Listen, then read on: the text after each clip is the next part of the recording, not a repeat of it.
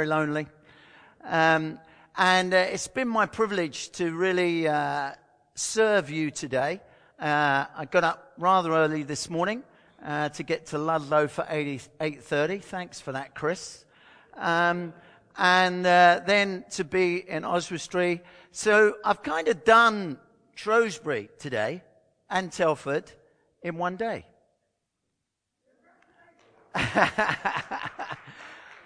But it's really my privilege to come, because one of the exciting things is when you hear some of the stories of what came out of what was initiated here around Hope 08. It's just so exciting to see the way that God has been at work. And really what we're saying as we look together tonight at 2018, it's really to build on all that God is doing and all that God has done. Some of you may not know the link back to Hope 08 and the way it was born. So I'm going to start there, and then I'm going to just give you my understanding, not prescriptive, but just to say, what could Hope 2018 look like? What are we dreaming for? What are we aspirationally looking for? And what are we expecting God to do?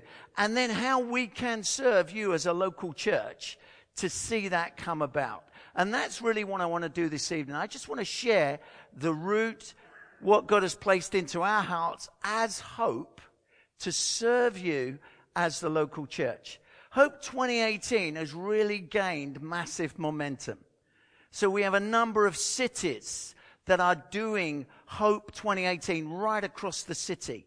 We're partnering with Tear Fund as part of their Jubilee year, where they're linking with some cities to really invest in the whole Word and Deed mission across those cities. We're also linking with a load of towns and villages. And the great thing about Hope is we want every church in every community to be part of this, just to really use it as an excuse to do what we should be doing all the time, to embrace our communities, to love on our communities, and to see the gospel come together. Let me just tell you the story of how this came about. And I was really just praying and thinking as I was sitting in Chris's home and we were having various conversations. I just felt God prompt me to say, tell him the story of how this came about at the start. I used to be National Director of Youth for Christ alongside a whole ministry of Youth for Christ. But I used to bring together all ministries that worked in youth so that we weren't ever seen to be in competition. Now, I know that's not ever in the kingdom, and there are no people that are ever in competition, but there was just a possibility that that could happen. And so Andy Hawthorne, who was then the director of the Message Trust, and Mike Pilavacci, we started to meet together and then bring a whole stack of other youth ministries together. And we came together out of relationship and as mates. And we used to meet once a term just for a period of about 24 hours to share together, to pray together, to dream together, to share our pain together. And out of that was born, why don't we do a mission? So we went to Manchester. The reason we went to Manchester, Andy Hawthorne's based in Manchester. Andy Hawthorne believes the second coming's going to happen in Manchester. But we went to Manchester and we just mobilized Youth for Christ, Message and Soul Survivor. But we dropped our brands and just said, let's come together. Let's lay down what we have for the greater good of the kingdom. And then as a result of that, we then went to London. I did an event in London called Soul in the City, which was massive. We managed to get Andy to come out of London, out of Manchester, and come to London. And it was just a really exciting time. In 2006, we were reflecting on what God had done. And we were having a conversation at a Christian conference. And as we were having this conversation, we just sensed that out of our relationship, God had brought us together for a purpose. And we'd seen some of that, but we felt there was more. And so we were just dreaming. And we dreamt up, what about trying to mobilize the whole church for a whole year of mission in every village, town, and city in 2008? Crazy idea. And then we thought, but we're not the guys to do it. Whenever God speaks to you about something, you always think it should be someone else that should be doing this. Either a denomination or a structure or networks that are coming together. But we just said, let's just do it. And we were sitting there, and Mike said, we should really pray. And we've been in prayer, and we just said, yeah, that's right. And as we finished our discussion, Mike looked round to the leaders' lounge we were outside on the balcony of this particular conference, and there was a guy in the leaders' lounge. And the story behind the guy in the leaders' lounge, he was part of a prayer ministry team at this particular festival. And he'd been driving home back to his B&B, and he felt God speak to him. And God said, you need to go back on site because there's someone I want you to pray for. Then he was driving back. He sensed that it wasn't just one. And he came back, and I find it amazing that God is like this. He came back on site, but he didn't get any more information. So he felt he'd been obedient, and then he went back into the leaders' lounge. And when you get something and you don't know what the rest is, what do? So he sat in a chair and started reading the paper, thinking, well, I've been obedient. What do I do next? And then as he was doing that, oil started to flow out of 3 fingers.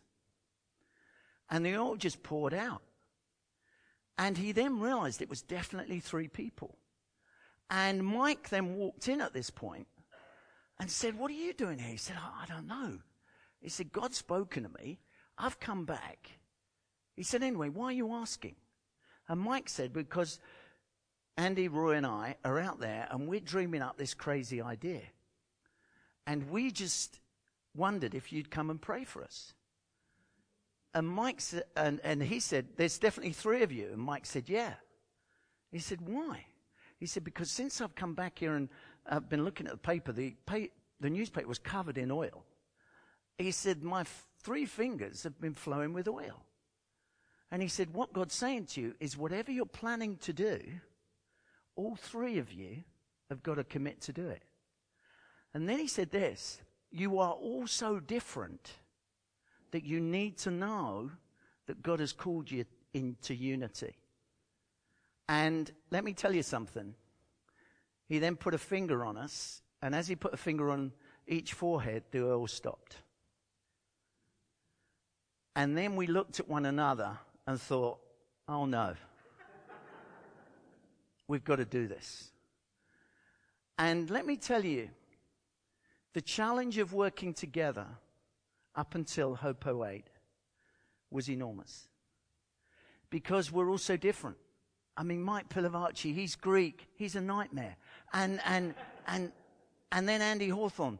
But we laid down our own ministries, and the favor of God and the blessing of God just flowed in a phenomenal way. But we would often look back to that moment and just say, we know God has called us to this. And I think God does that when the scale of what you want to do is so much bigger than you that you need to look back to a specific calling moment where you know we're in relationship. And so that was where Hope 08 was really born. And the values around Hope 08 are very simply word and action. We don't ever see actions, social action, extravagant love in our community being separated from the proclamation of the gospel. When the church does that, we have a problem. Those are 2 sides of the same coin. And we've got to understand the creative tension of that, but we've got to live it out. We are not just there to extravagantly love our communities. We're there to extravagantly love our communities because of Jesus. So that means for God so loved the world that he gave his son. So yes, we love the world, but we then say the gospel in context of that. John Stott gave a great piece at Lausanne where he said, we have separated the 2, and because of that, we have lost the impact of the gospel of Jesus Christ. And at Lausanne in 64, he said, we have to join these 2 together. I'm convinced that's what we have to do, and that's the way we have to do it. So we did word and deed. Then alongside that, we said, it's not just business as usual. We want you to take a step of faith. We want you to do more. And most church leaders said to us, do more. We're already full on. And we said, no, we want you to take a step of faith. Do something that actually encourages a step of faith. And then the final piece that we felt was really significant is let's find a way for the church to work together. Non-Christians don't get it when the church can't work together. It is really confusing. And sometimes on the same street, you've got a Baptist, you've got a Methodist, you've got an Anglican. And the thing I find amazing is in a lot of those churches, they have no problem loving the lost. That's fine. But loving the Baptist next to me, that's a different matter. Because we have a theology, you do it your way, we'll do it God's way. So the reality is that we were saying, no, let's find a way so that those that don't believe will believe. Because that's what John 17 says. And when they believe, it's because they see our unity. Not the same, that would be terrible. But within all of our diversity, there's a unity found in our relationship with Jesus Christ. And so we hold that, and we also hold God to the promise in Psalm 133, where when we can dwell together in unity across a city, across a town, get the promise, there God commands to bless. It's not an option for God. He commands to bless. So you unlock a spiritual impact across a city that you could never do on your own, but as the whole church. Because as Jesus looks out over Shrewsbury or Telford or wherever I am tonight, he doesn't see the Baptist or the Anglican or the Methodist or the Free Church or New Frontiers or something like. He sees the church. And it's in that context that I think some of us as church leaders and of others need to have a big heart, not just for the lost, but for the body of Christ. And that is often the biggest change that we need to allow God to affect us in. Amen? So, as we come together and as we look at this particular year that we are building towards, which I was employed in 2010 to kind of lead Hope through. And the only reason we kept going is because there was a group of denominational leaders when we did a full evaluation. And the reason we did a full evaluation is because there've been so many national campaigns that were put out there. But we wanted an independent evaluation. How did we do at what we set out to do? So we asked for an independent evaluation. That independent evaluation came out in 2009. And it said, you said you were mobilizing the whole church. There was one area, well, there were two areas that evaluation said. Everywhere that did Hope 08 saw people come to faith in Christ. Fantastic. But you said you mobilized the whole church. You did not mobilize the whole church. You didn't do well at the black majority church. And we didn't. And we had to then build relationship with the black majority church. Because believe it or not, they do things differently. Really differently. And I made a commitment to Christ to say, I want to learn what they bring. And so often, initiatives that had happened, particularly in our cities, the white person had dreamt up the initiative and then asked the black church to bless it. Patronizingly. Instead of saying, let's shape this together. And what can you bring? It's been an amazing journey. And I have to say it's changed my life. They do worship. I mean, your worship was amazing. But when you go in a black majority church, they just walk in as if they're into, and they worship. And the other thing is they don't seem to have any clocks. I went to one to speak, and they said, we start at 10. That was my first mistake. I thought the service started at 10. The pastor wasn't even there at 10. 10:30, 10:45, he rocks up. I said, where you been? He said, getting ready. I'm like, you told me 10. He said, 10, 11, 12, somewhere in there. But let me tell you something. They can teach us so much. They bring something to us. So we had to build a relationship. So we have them on our leadership team now. And they shape us. They're not into process. You white people, you process everything. They don't really process. They just say, let's do it. And then they go do it. And then the other thing was that you said you were mobilizing the whole church. You didn't work specifically with the Catholic and all of them in evangelization and connecting that. So we listened to them and we responded to that. I was then taken on board in 2010. We've done a few things. I'm not going to get into what we've done, but I want us to move straight to what 2018 could look like. And just as we do that, if you're wondering what could 2018 look like and what is best practice in word and deed mission, we basically found every brilliant initiative that was around the country and put it in one place, which is this book. We stole every brilliant idea and we put it in one place. We also said, if you want to do some of these initiatives, there's a award voucher in here which will give you £2,000 from the Cinnamon Network to initiate those things. So if you haven't seen this book and you'd like to take one, please take one as a gift for you as church leaders, because I know times are hard. So take one of those, and if that would help you.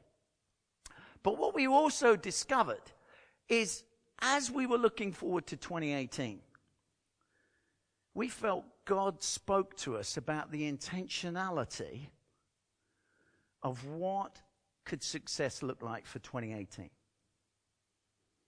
And what we came up with, very simply, was for the Church of Jesus Christ across every denomination and stream, and every denomination and stream in principle has agreed to this, is could your church grow by 10% of new followers to Jesus in 2018? Could you actually do that? Is that something we're going to pray into to see how that can happen? When we discussed this as a leadership team, it was quite amazing to get the contrast of different churchmanship. So the black majority church was said, only 10%. Some others said, 10%. But what it does, it's an aspiration, but it's also intentional. So it affects every area of ministry in your local church, but also every area of ministry within your community. So what would it look like for Shrewsbury, the church in Shrewsbury, to grow by 10%? But if we did this right across every stream, in England specifically, we are working in Scotland and Wales, but in England specifically, in 1 year, we could stop the decline of the church in England. If every single church grew by 10%. All of a sudden it becomes possible. And 10%, that's not hard. If you're 30, just to help you, that's 3. If you're 300, that's a few more. That's of new followers of Jesus. Let me tell you why we've gone for that. We did a whole piece of research when we brought denominational leaders together. And this was a miracle that happened in 2015. We brought every denominational leader together for 24 hours. We invited them 18 months before, and we said, why don't we come together to think how we could make Jesus known over the next 20 years? Because what we do today in 2018 could affect the next 20 years. So let's come together. A miracle happened. They all agreed to come. And we brought them out of London to Windermere. Pastor Agu said, where is that? who's part of the Redeemed Network. But then when they all said yes, we then looked at one another. It was Church of England, EA, and ourselves. We all looked at one another and said, oh no, what are we going to do with them for 24 hours? But one of the pieces that we did was we did some research. And the research that we've done has changed the attitude to people in the church to evangelism. It's built confidence. We're not there yet, but this affects every denomination. We ask people in our society, what do you think of Jesus? All of this information is on a website called talkingjesus.org. It's all in PowerPoint. It's all downloadable. It's what people in our community believe about our Jesus. And we wanted to ask them what they think of Jesus. And let me give you some things that we shared with those denominational leaders. Anybody heard of this Talking Jesus research? A few people. Excellent. 43% of people outside believe Jesus rose from the dead. 43%. That's high. And the reason they come to your Easter service is because they believe Jesus rose from the dead. So don't do an apologetic of Jesus rising from the dead. They're coming because they believe that. Rico Tice, who's the evangelist based at All Souls, said this material changed his Easter sermons. Because he realized that they were coming because they believe he rose from the dead, but they hadn't experienced his resurrection. They believed it, but they hadn't experienced it. Very, very significant difference. Then we asked and we presented all this material. There's not time for me to get into it. As we presented all this material to these church leaders, with the statistician from Barna and Cumres who did all this research, sitting in the room, they said it's a credible piece of research. It will stand up. Radio 4, Radio 2, it will stand up. It's credible. We presented it to these denominational leaders. Guess what? They didn't believe it. These believers didn't believe it. And they then said to us, you've got to go and do more research. And the statistician, you don't need to do more research. They said, we do because we don't believe it. So they then said, we want to go to 5,500 people to survey. The statistician was there in the room and said, do you know that it cost about £40,000? And all these denominational leaders, it was a fascinating meeting. The Spirit was among us. And we said, if you want that, you need to pay £40,000. In the room, £40,000 was given. There's another miracle. And it was initiated by one of our black brothers, because they do money better than we do. He said, I'll give the first £5,000. Then everybody else went, oh. We walked away with that. That Talking Jesus research that you'll see is a survey of 5,500 people. And let me tell you what we did. We kept all the questions the same. It was 1 or 2% out. It was minimal. But then we also increased and we asked 1,500 people who they defined as practicing Christians. How did you come to faith in Jesus Christ? That's a good question, isn't it? What's the number one way that those people, and let me just give you the definition of practicing Christians. Some church leaders won't be happy with this, but the definition that they use, Cumres, as a practicing Christian, is you attend church once a month. You read the Bible at least 2 or 3 times a week, and you pray daily. That was their definition of a practicing Christian. The number one way that they came to faith in Jesus Christ, 67% friends and family. The number one way. And let me tell you something. Just under 70% of people in our society know a Christian.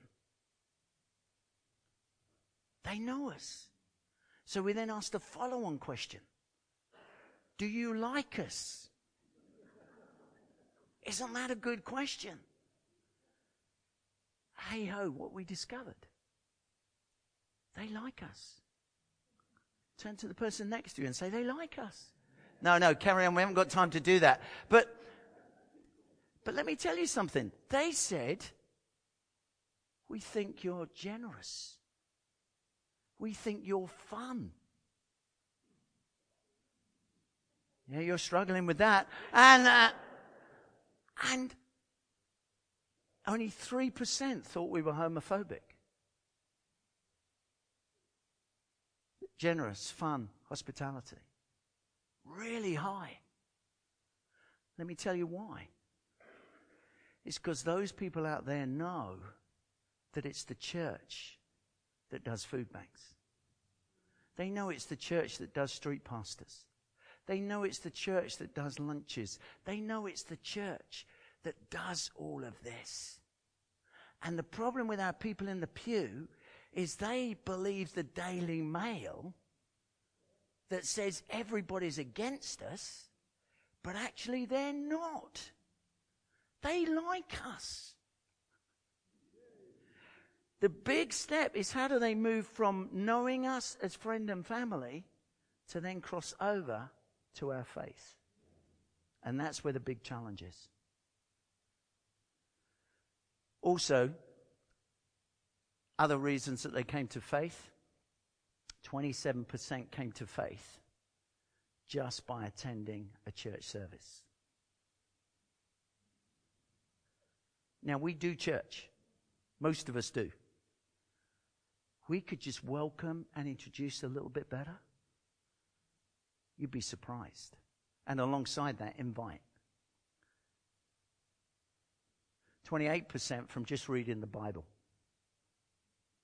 Never underestimate the power of the Word of God to have an effect in a person's life. That's why at Kingdom Come last year, they gave out Bibles. That was the whole reason. But also, they asked people to pray for 5. The reason they said pray for 5 is because these people, according to this research, 20% of them are open to an experience of the love of God. That's where we've got the 10%.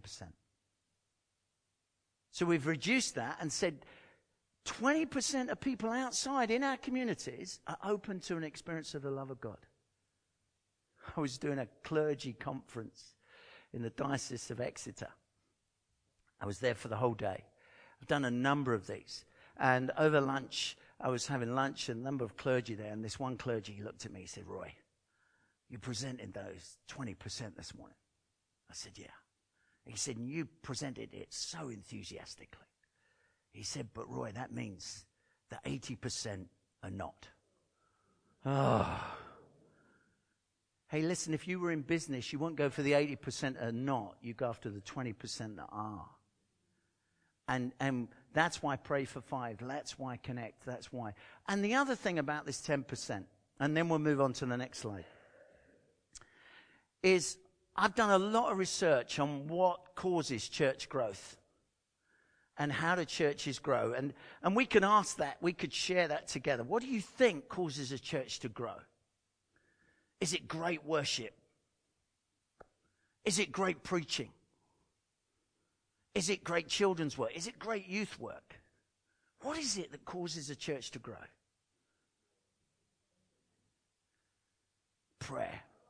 Love.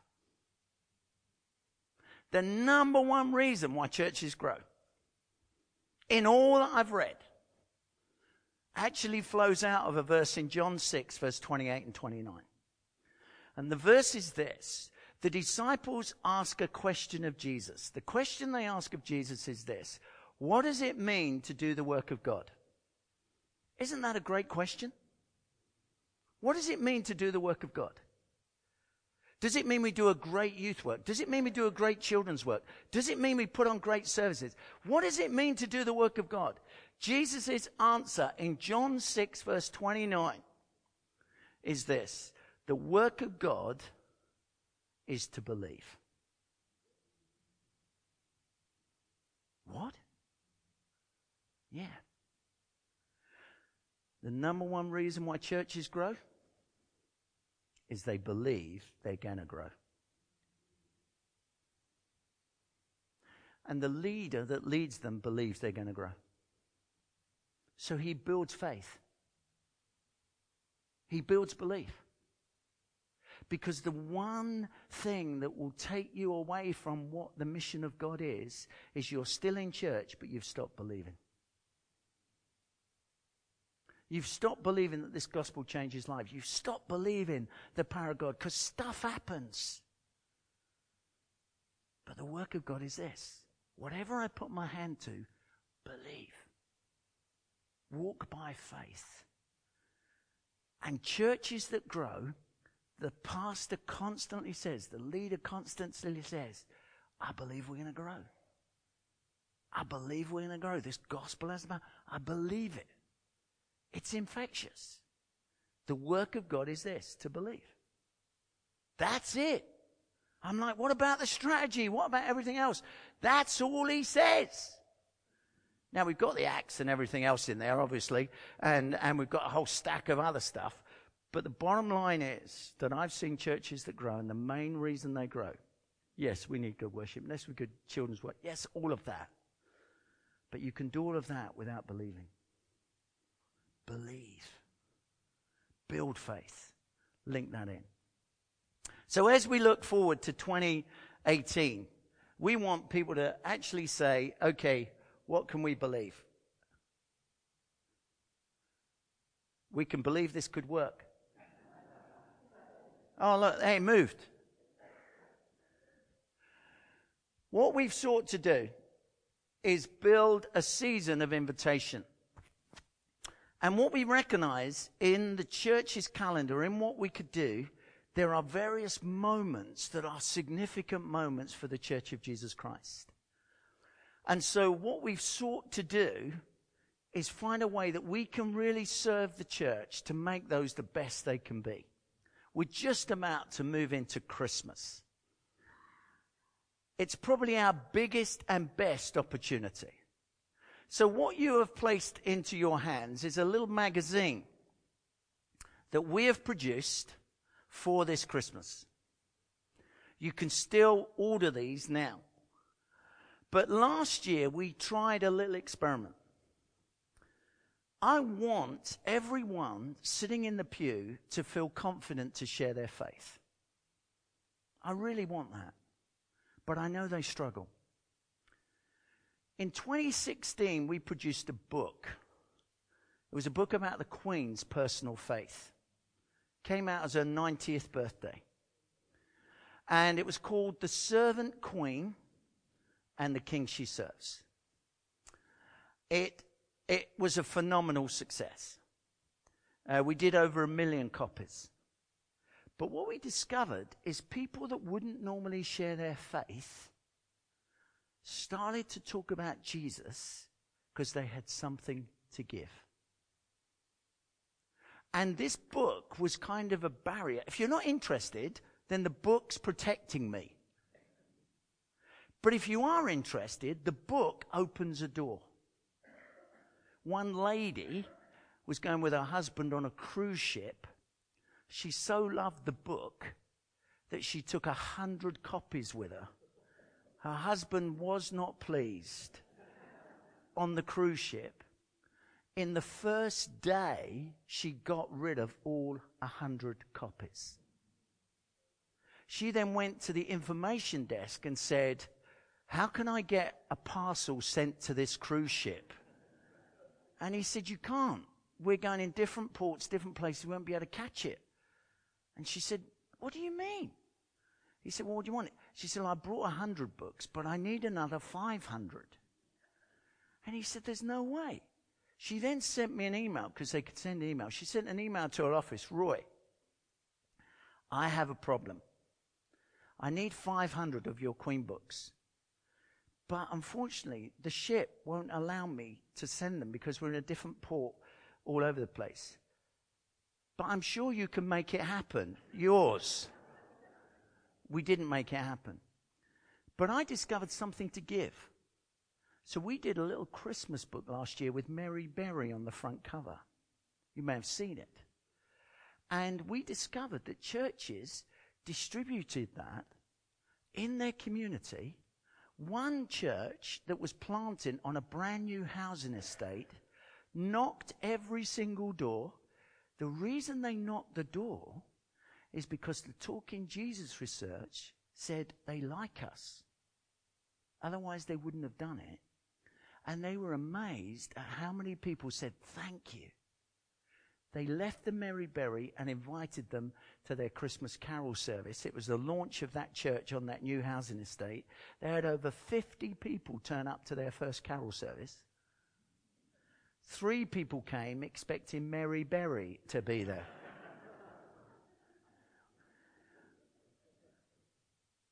We've produced this. Diocese have booked this and had 3,500 copies, 4,000 copies, and given it to every home in the diocese and invited them to the Christmas carol service. It's provoked massive conversations. Miranda Hart is on the front cover to open it up. But at the same time, we got Simon Thomas on there living the dream, and he's just had a really tragic moment in his life where his wife was taken ill and died very, very suddenly. We need to pray for Simon and Ethan, his son. We've also got Gary Grant from The Entertainer, and we've done it in a really nice way. Let me tell you something. This is free for you. The only thing you have to pay is postage and some fulfillment costs. That's it. And it's to give away. So in 2018, we're doing 2 more of these. Just to build a bridge into your community. Knock the door. Get people out there. Get them serving. Give it out with food banks over Christmas. Give it out at Christmas carol services. It's another bridge that provokes a conversation. And in 2018, we have secured, and we just heard last week, that Prince Harry is going to be on the front cover for the Easter magazine, talking about sacrifice and the Invictus Games and what Jesus' sacrifice on the cross means to him. How cool is that? It's an opportunity to share faith. That's all this is. But it provokes the conversation. And right around that time, it's like God planned it. He's probably going to be getting married. So we kind of set that up in that way, which was amazing. The only reason we've done this is to just help in building that bridge. And you could do it across. You could do it a joint carol service. You could do it at football stadiums. You can link together. And alongside that, we also produced this with the Bible Society, which is basically all of the top 12 carols in a lovely booklet that you could give away to everyone that comes to your carol service. But also, you could do carols in your pub. Talk to the landlord. He'd love it. She would love it.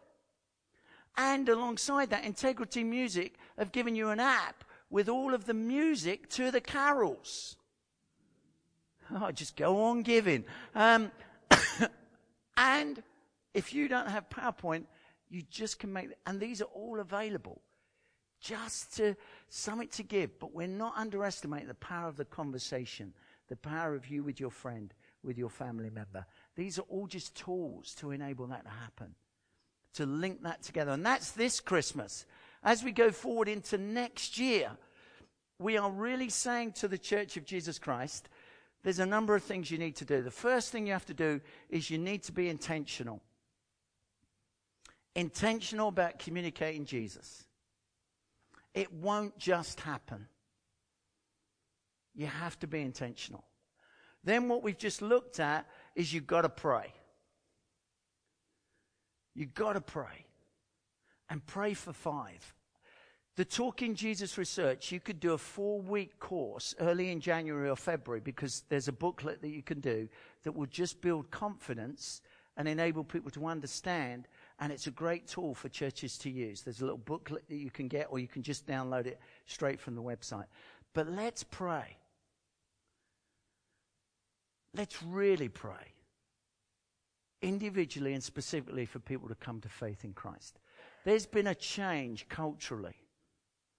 I think it's a really exciting time. We used to use the word mission. The mission word has dropped, and we've now reintroduced the evangelism word. It's come back. Because mission would capture everything, but evangelism, the evangel, is an intentional good news piece. And so I'm really encouraged by that. I'm really encouraged as well that every single denomination is saying not just mission, but evangelism. There's been a big shift. And, okay, it may be desperate, but that we need to thank God for. Because it just feels like a new day. And I think as we move into that, and as we see that happen, we've got to help people with something to say. We've got to find the right tone. We've got to find the right language. And often the best way to have something to say comes out of 1 Peter 3, verse 15. When you've done something, it provokes the question. So love your community, and they'll say, why do you do that?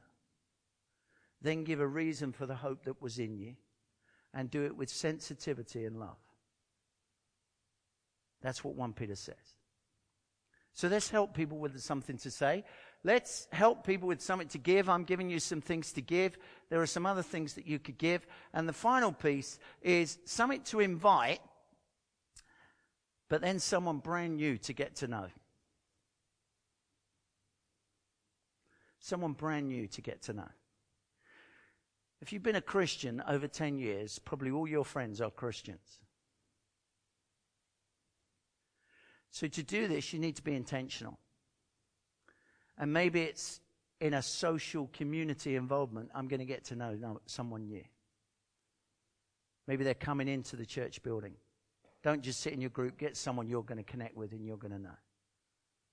So that's the framework that we're kind of using. And as we look at the year, and my time's kind of moving on, so we're going to come into land here. If you have one of these, you'll see a structure of the year.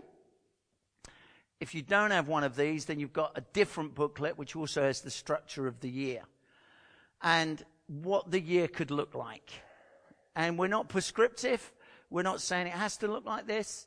But what we are saying is you as a church, you as a community, use this year to bring about growth and change intentionally and put that on your church's agenda, your leaders' agenda, connect in that way. Obviously, Easter is significant.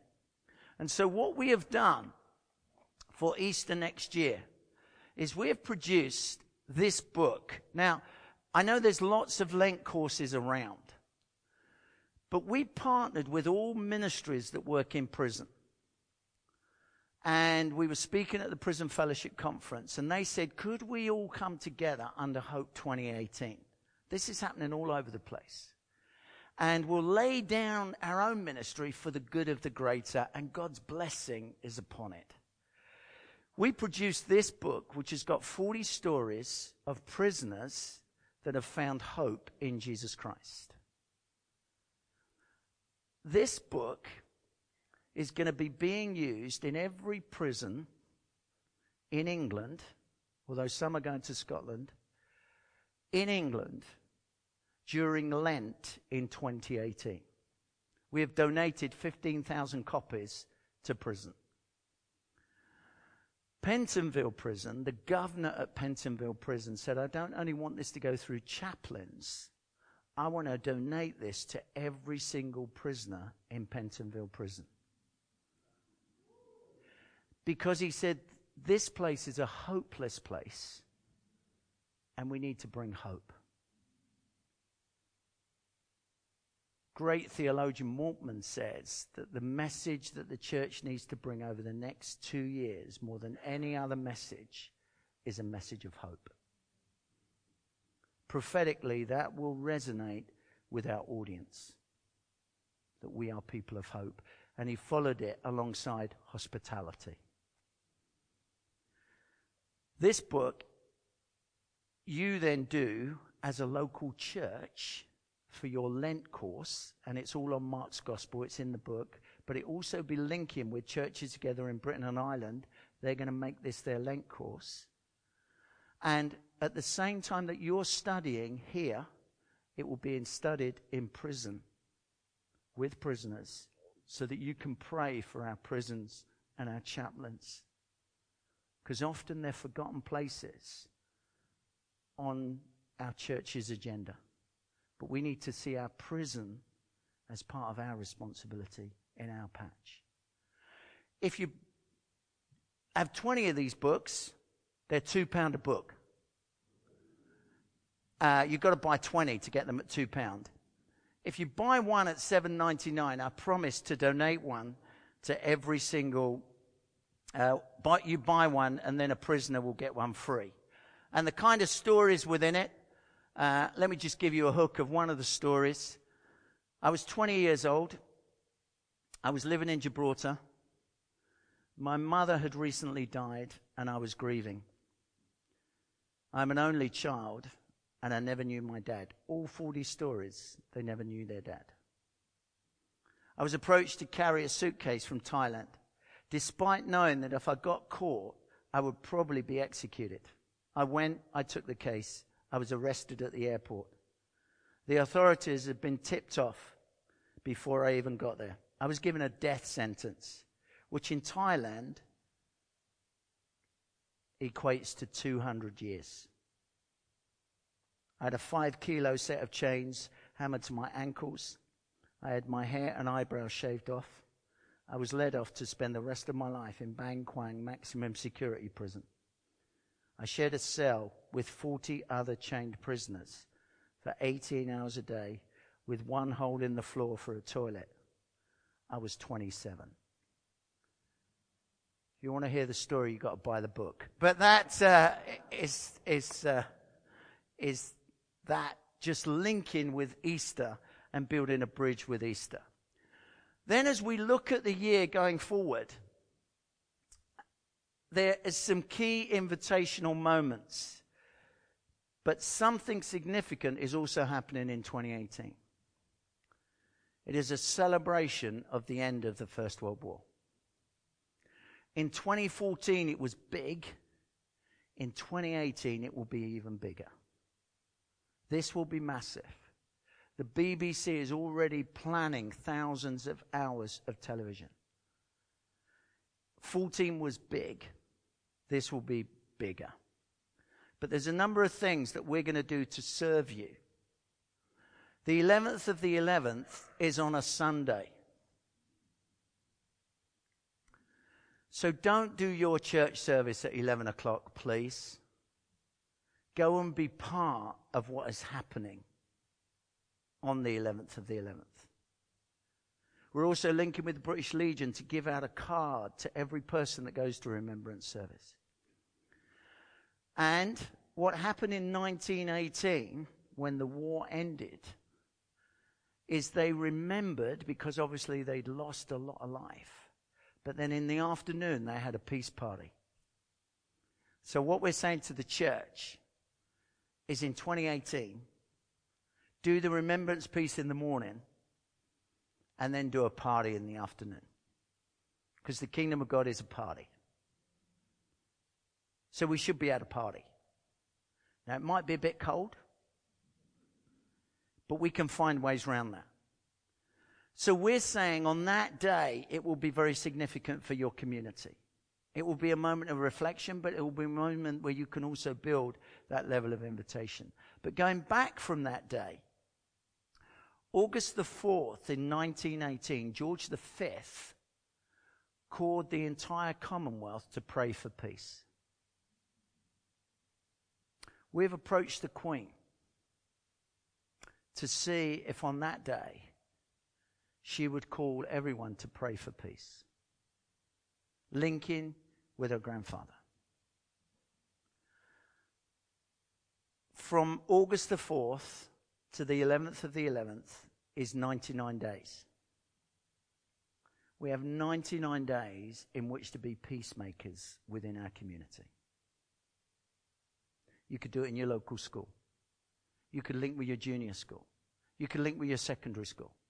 You could link with your community. You could give a lead on what it means to be a peacemaker. what it means to serve with peace and reconciliation and love, what that looks like. And alongside that, I found it amazing just doing the research on this, is how many Christians started sweet companies. Trebor was started by Christians, Quakers predominantly. Bassett's was started by Christians. Cadbury's was started by Christians. Bourneville was started by Christians.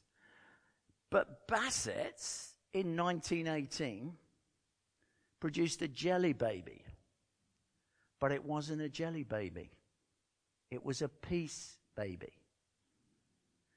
We have asked them to reintroduce the peace baby that enables you in junior schools and in children's talks to use the story of the peace baby that just is another hook to enable you to connect and to build a bridge for the gospel. We've seen around the things that we've done that this connection just helps people to have something to say. It helps people to share their personal faith. It helps people to tell their personal story. So that will be happening in the autumn of that year. But wouldn't it fantastic if every church branded everything they do as part of hope? Areas are booking buses to just have hope on them with a link to the local church. But if they see it on your bus, like the Try Praying thing, then they see it on a banner at a church outside and all those churches together, it just kind of connects. And then you're part of something nationwide that is happening all across. We're also going to make a big thing in London about the UN Peace Day, which falls in September, which will link with what we're doing here. And then the final piece is obviously Christmas again. And at Christmas, you can celebrate the fact that your church has grown by 10% during 2018. And you can celebrate all that God has done. Let me end with this. And thank you for listening. But more than that, I pray as we pray together now, and I come right into land. Paul is standing before Agrippa in Acts 26. And as he's standing to give a defense of what he's done, again, your lifestyle and what you do provokes the reason for the hope that is within you. This amazing academic, ultra intelligent theologian, preacher, stands up before Agrippa. And what does he do as a defense? He tells his faith story. He gives his testimony. Because there's no greater power than your story. And then as he's given his story, Festus gets a bit angry. And he says to Paul, "Are you trying to convert us?" And Paul says, "Would that all men were like me apart from these chains." And then he says this, "Whether long or short, I long to you to know Christ." And what we don't know is how long it will take on the journey. But what I realize more and more is the stories of people who come to faith. When they tell their story, it's been little moments where someone's had a conversation. Somebody's given them something. And it's those little pieces that build to the point where they know and they experience the love of God. And what I'm saying is, let's do the little pieces. And whether long or short, would that all men would bow now, because they will bow one day. God bless you. Thanks for listening, and thanks for letting me share.